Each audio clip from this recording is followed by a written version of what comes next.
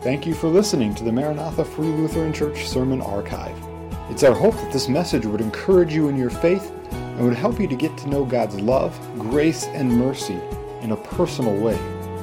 If you have any questions on the sermon or would like to know more about Maranatha, please visit us on the web at maranathafreelutheran.com or call our church office at 218-498-2808. Thank you, and may God bless.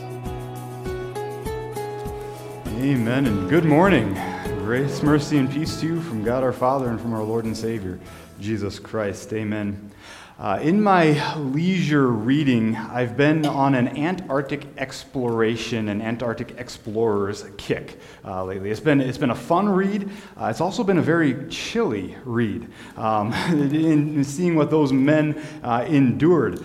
During the first 2 decades of the 1900s, before World War I really drew the world's attention, nations were racing to reach the South Pole. A Norwegian by the name of Roald Amundsen was the first to reach the South Pole on December 14th, 1911. He was followed about 5 weeks later by a Brit, Robert Scott, and I think Scott is in the middle here. I think that one is Scott. Scott and his party are actually remembered a lot better in culture because Scott and his party died. Amundsen, the Norwegian, made it back, and he was smart. He brought skis and sleds. Scott, the Brit, brought ponies and tractors. Not quite the way to conquer Antarctica. Arguably, probably the most famous Antarctic exploration was the one that actually did not happen. In 1914, just as England was going to war, Sir Ernest Shackleton, who had already made a name for himself on some of Scott's earlier expeditions and his own polar explorations, Shackleton set off to be the first person to cross Antarctica. However, his plans changed. His ship, the Endurance, got stuck in the sea ice surrounding Antarctica. After spending the winter there on their boat, stuck in the ice, the crew was forced to abandon the Endurance because the pressure of the ice was cracking the ship and breaking it up. And so it began to sink. And the men, 28 of them in total, plus all of their dogs, spent the next 6 months floating on this ice floe. But as the weather warmed up, what happens to ice? It starts to melt, right? And eventually that ice floe got smaller and smaller and smaller, and they were forced to jump into their lifeboats. They had 3 lifeboats that they had salvaged from the Endurance, and they sailed in those 3 lifeboats to an unhospitable, uninhabitable, unvisited island called Elephant Island. I guess there's a picture of Shackleton sitting on the right, and that's the patience camp that they set up on the ice there. But they got in their boats and they sailed to this unhospitable island, Elephant Island. And from there, Shackleton and 5 others set out on, again, a 20-foot lifeboat to make a journey to South Georgia Island seeking help. South Georgia Island is over 900 miles away from Elephant Island, again, in this 20-foot lifeboat through the roughest of seas in sub-zero weather. There was no guarantee and there was little chance that they would make it. While Shackleton was at sea, he left his second in command, a man by the name of Frank Wild. There's Frank in the bottom corner there. He left Frank Wild in charge of the 22 men who remained behind on the island. It was Wild's job to keep these men fed, healthy, and sane. It was no easy task. They knew that it would take Shackleton at least 2 weeks to make the journey to South Georgia Island and to the whaling station there, and then a few days for the rescue ship to return. But 3 weeks later, no ship came. Still, they waited for rescue, but the ship did not come. The days and the weeks added up. The weeks turned into months. And the men began to fear that Shackleton hadn't made it, that his ship had capsized, and that Shackleton had perished along with their only hope of rescue.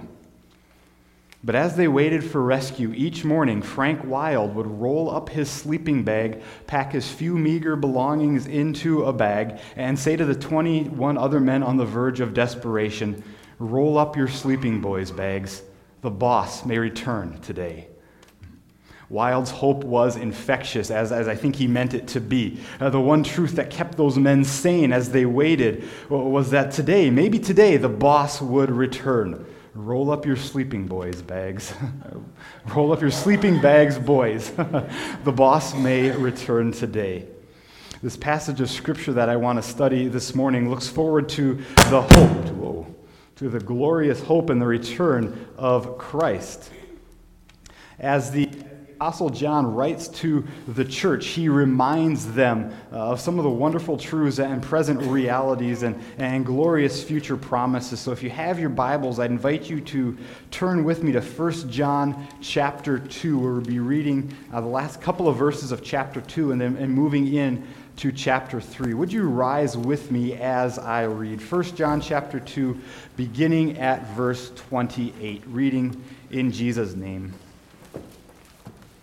"And now, little children, abide in him, so that when he appears we may have confidence and not shrink from him in shame at his coming. If you know that he is righteous, you may be sure that everyone who practices righteousness has been born of him. See what kind of love the Father has given to us, that we should be called children of God, and so we are. The reason why the world does not know us is that it did not know him.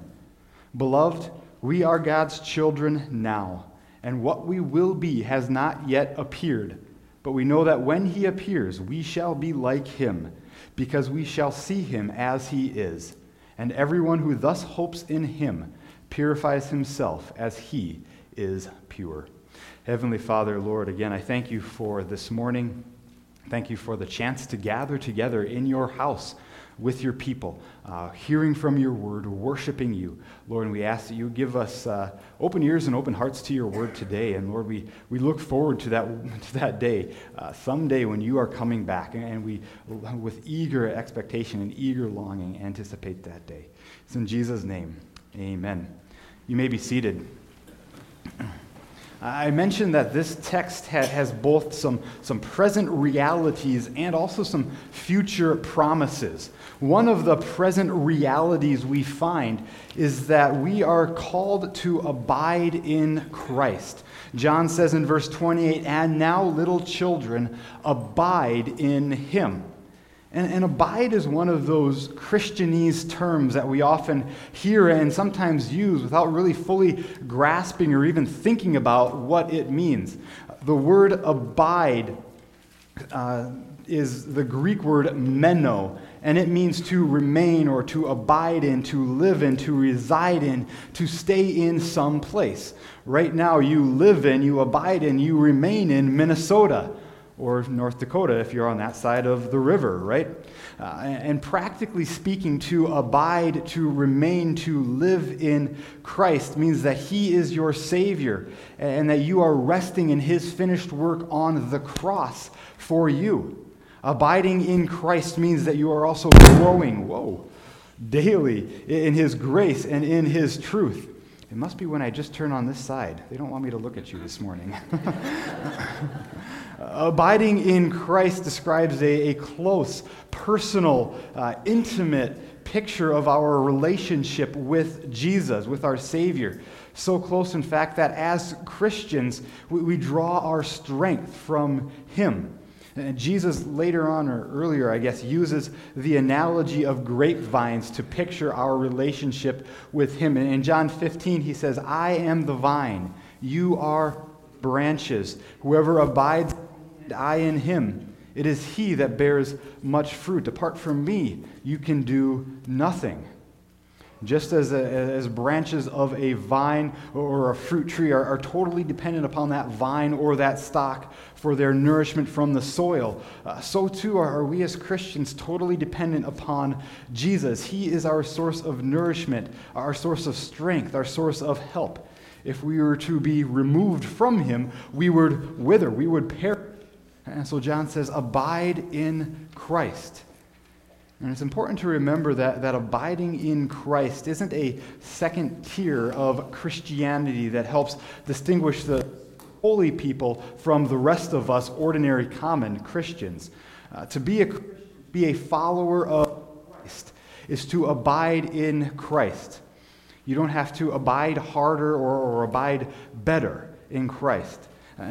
Acknowledge that we are called to grow in righteousness, grow in holiness, and that process of sanctification is continual. It's a never-ending process that the Lord continues to do in us.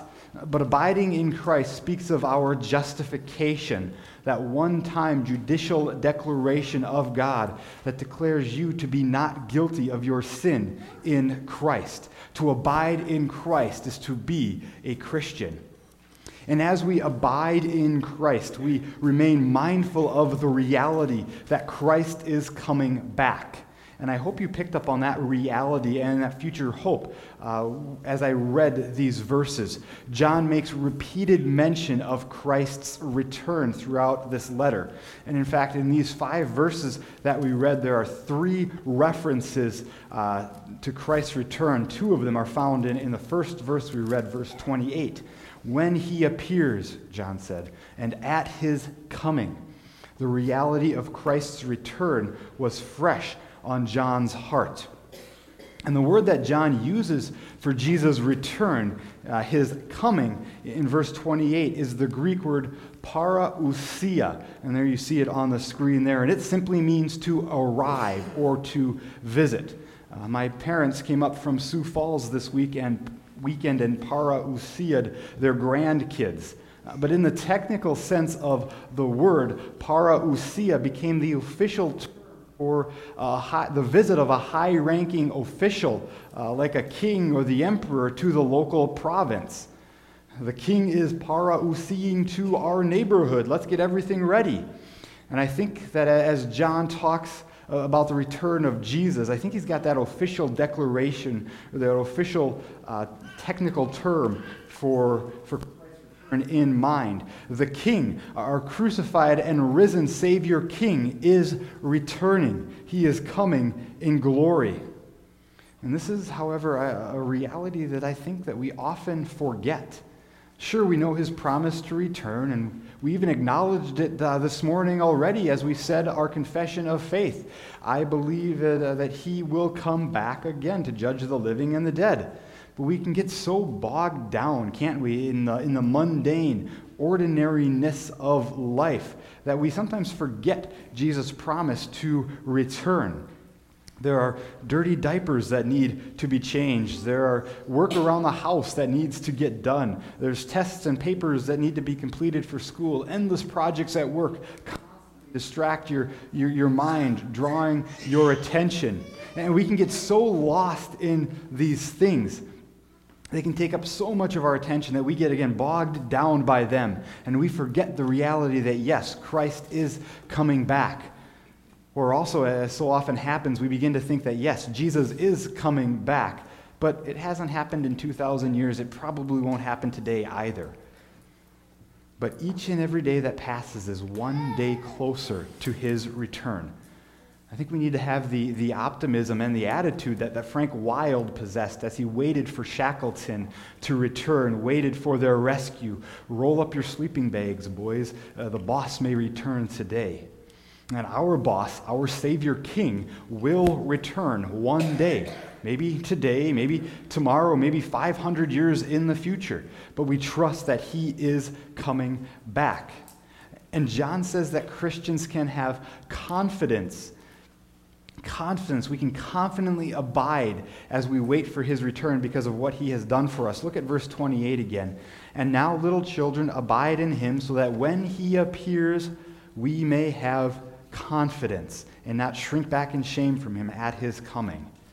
Confidence. Confidently abiding. Confidence is the healthy sibling of pride.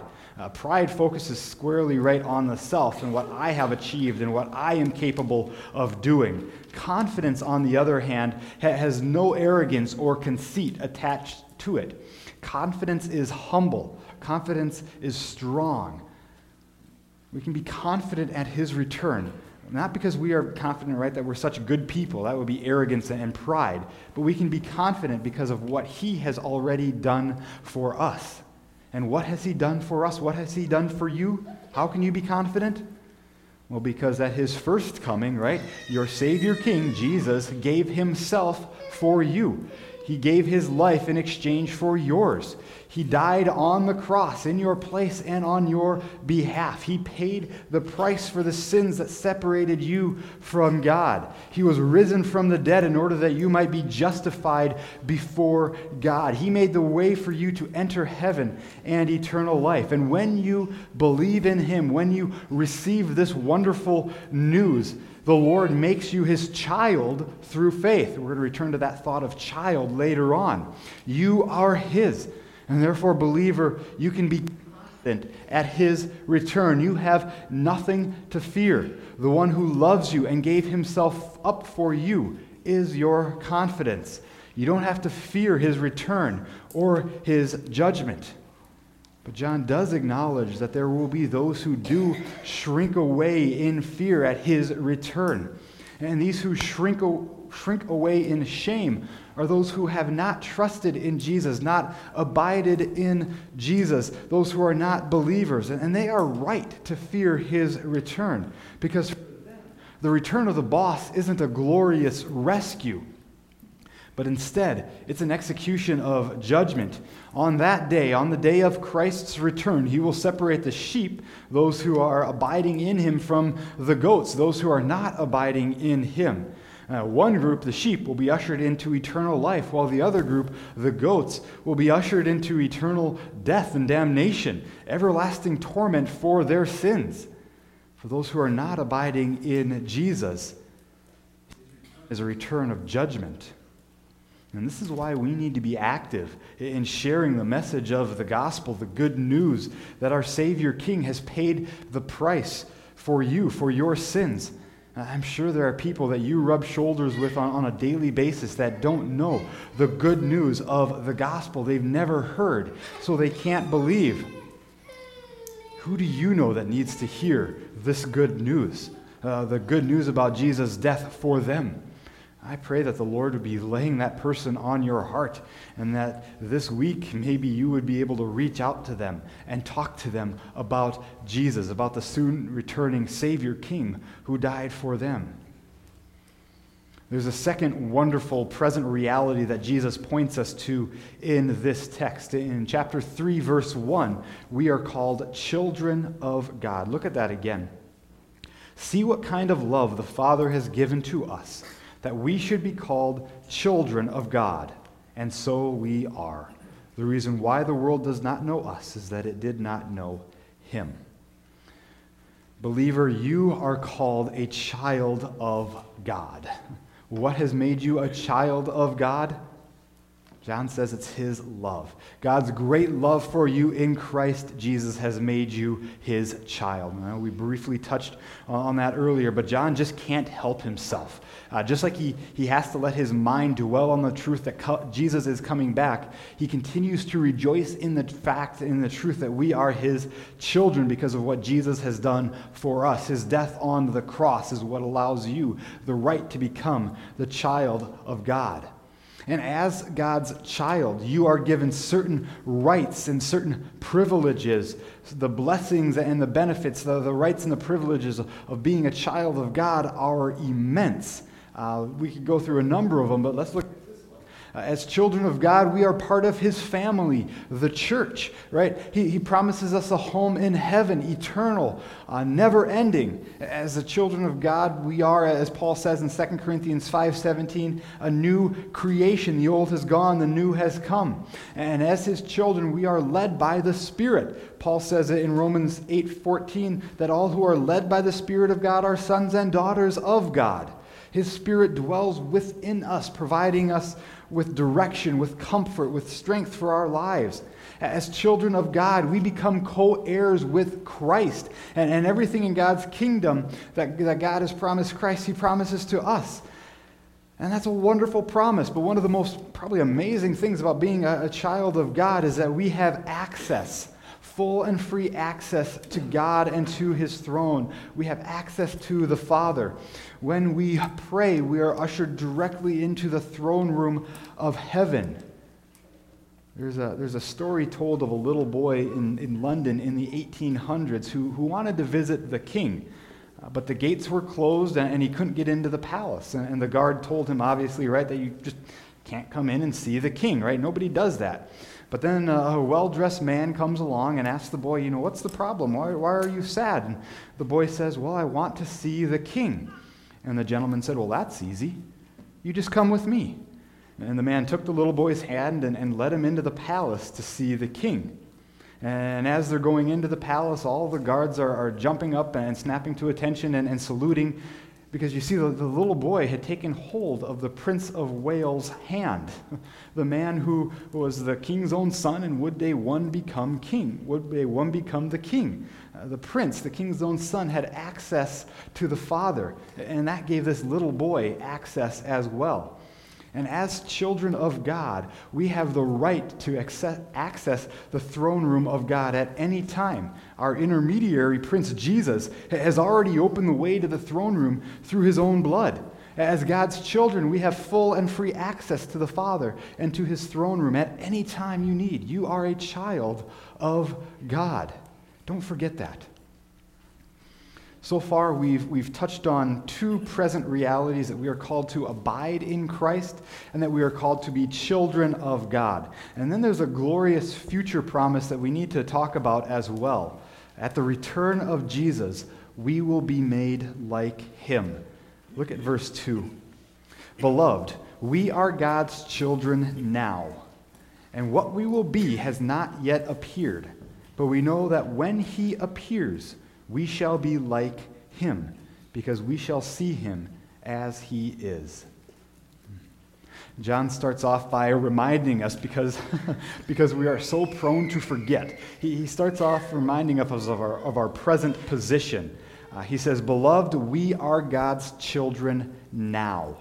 And there's an emphasis in this verse, not only on the absolute truth that we are God's children, but there's an emphasis on the temporal aspect of it, the timing aspect of it. Now, it's a little three-letter word, and sometimes we just kind of gloss over it, but it's hugely significant. Now, right now, as you sit in this pew this morning, believer, you are a child of God. As you go throughout this week, a week full of ups and downs, you are God's child. As you watch the news and hear of the continuing pandemic and more riots, you become anxious, worried as a result. But don't forget, even right now, as you do that, you are God's child. Don't forget that truth. Dr. Martin Lloyd-Jones, who was a famous Welsh preacher, actually, and author, wrote in his book simply called The Children of God. He says, I do feel that this is perhaps the greatest weakness in all the Christian church, that we fail to realize what we are or who we are. The greatest failure in all the church is forgetting who you are in Christ. We get so bogged down in all the muck and the mire of what's right in front of us that we cannot see who our Father is. We're like the prodigal son, right? The man who took his inheritance, ran away from the father, lived recklessly. We're like the prodigal son in that we are sitting in the pigsty eating the pig's food, forgetting who our Father is. We've failed to realize the significance of who we are. We are children of God, with all of the rights and the benefits and the privileges that go with it. See what kind of love the Father has loved us, that we should be called children of God. We are children of God in the here and in the now. And our present position as God's children also leads us to our future hope. Our future hope is that when Jesus Christ comes, when he returns, we will be like him. John says again, what we will be has not yet appeared, but we know that when he appears, we shall be like him, because we shall see him as he is.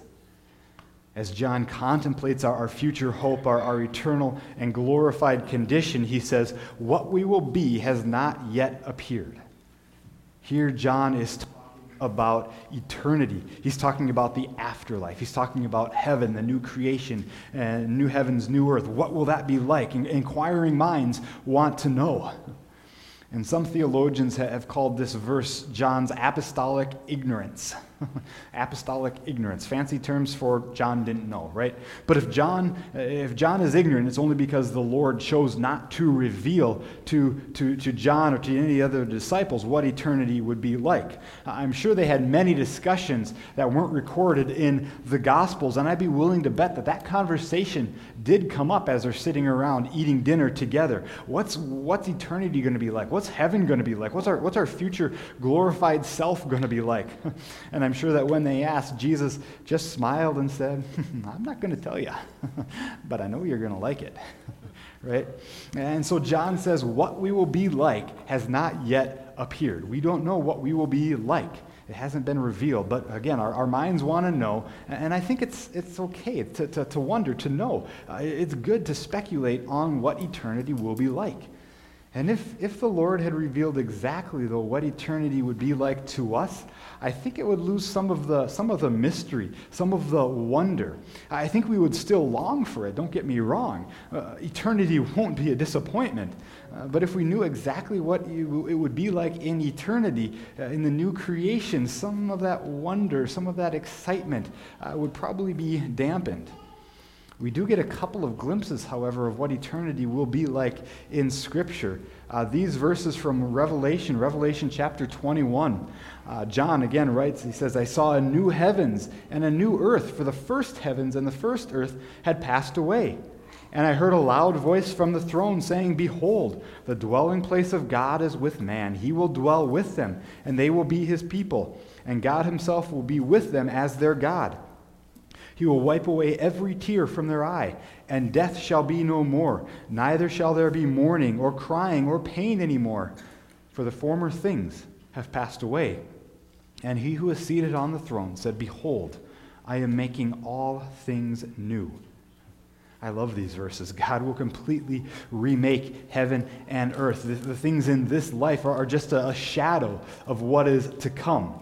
In the new creation, God will be there dwelling with us. There will be no more pain, no more suffering, no more crying, no more mourning, no fear of death hanging over you. And I think that's going to be one of the most interesting aspects of eternity. No fear of death. Could you imagine all the stuff you might be willing to try if you knew that you might not die after it, right? I want to go skydiving, but I have that fear that parachute won't open, and that'll be the last thing I do, right?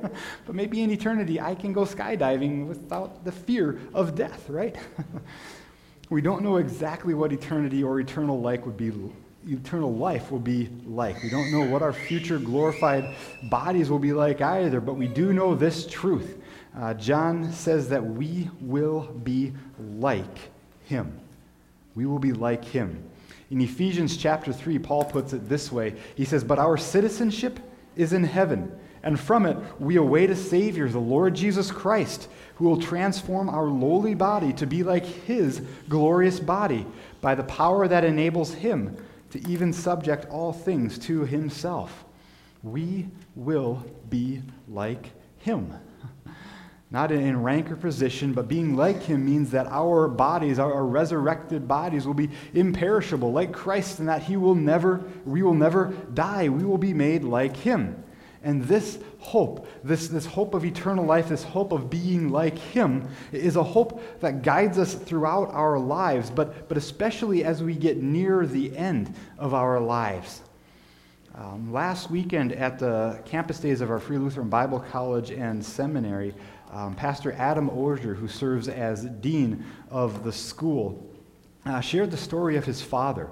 His dad was a Christian, but when his dad was in his late 50s or early 60s, he developed dementia and completely lost his mind. But before that dementia had really fully set in, Adam's dad memorized this verse, 1 John chapter 3, verse 2. And it became his life verse, his hope. He would repeat it to himself constantly.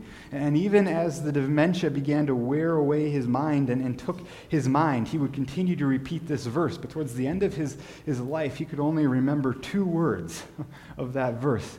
And he would walk around repeating the phrase, like him, like him, like him. Right? It's all he could repeat. That hope, that trust, that confidence guided Mr. Osier right through the valley of the shadow of death, right until death's door itself. And now Mr. Osier is changed and is like his Savior.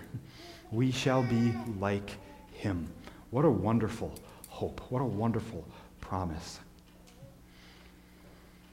I started this morning with the story, again, of Ernest Shackleton, right? The endurance, the hope, the confident hope that Frank Wilde possessed, right? Roll up your sleeping bags, boys. The boss may return today. And I left those men stranded on that island on purpose. I didn't want to rescue them too quickly. For those 22 men who were stranded on Elephant Island, rescue came for them just at the right time. They had waited not days or weeks, but months for Shackleton to return. After Shackleton landed on South Georgia Island, for help, which is an incredible story in and of itself, the boss made 3 separate rescue attempts using boats from actually 3 different governments to try to get to his men, but he was thwarted each time because the island was surrounded by ice and they couldn't get within 100 miles of it. But finally, on a 4th attempt, 4.5 months later, Shackleton said after he set out to rescue his men, the ice cleared and they were able to come close and to rescue the marooned men. And for those men on Elephant Island, rescue could not have come at a better time. When Shackleton returned, they had 4 days left of food. I cannot imagine anxiously waiting, right? 4.5 months to be rescued, not even knowing if help is coming, not even knowing if your food is going to make it, right? But what kept them going, what kept them sane was looking for the return of the boss. Roll up your sleeping bags, boys. The boss may return today. And Christian, we have even more of a confident hope and assurance. Jesus is coming. He is coming to rescue us. It may be today. It may be tomorrow. It may be in a week. It may be in 500 years, well after we're gone. But be ready. Roll up your sleeping bags. The boss may be coming today. Jesus, I do thank you for your promise to return. I do thank you that you are with us through every storm of life and that you will be with us through every trial that we go through this week. And Lord, should you tarry, right, as we go through this week and kind of the mundane in and out, work and school and life and busyness, help us to never lose sight of the fact that you are coming back. It may be today, it may be tomorrow, it may be in a long time, Lord, but we do rejoice in that fact and we do look forward to the day that you do come and take us to be with you. It's in Jesus' name we do pray. Amen. Amen.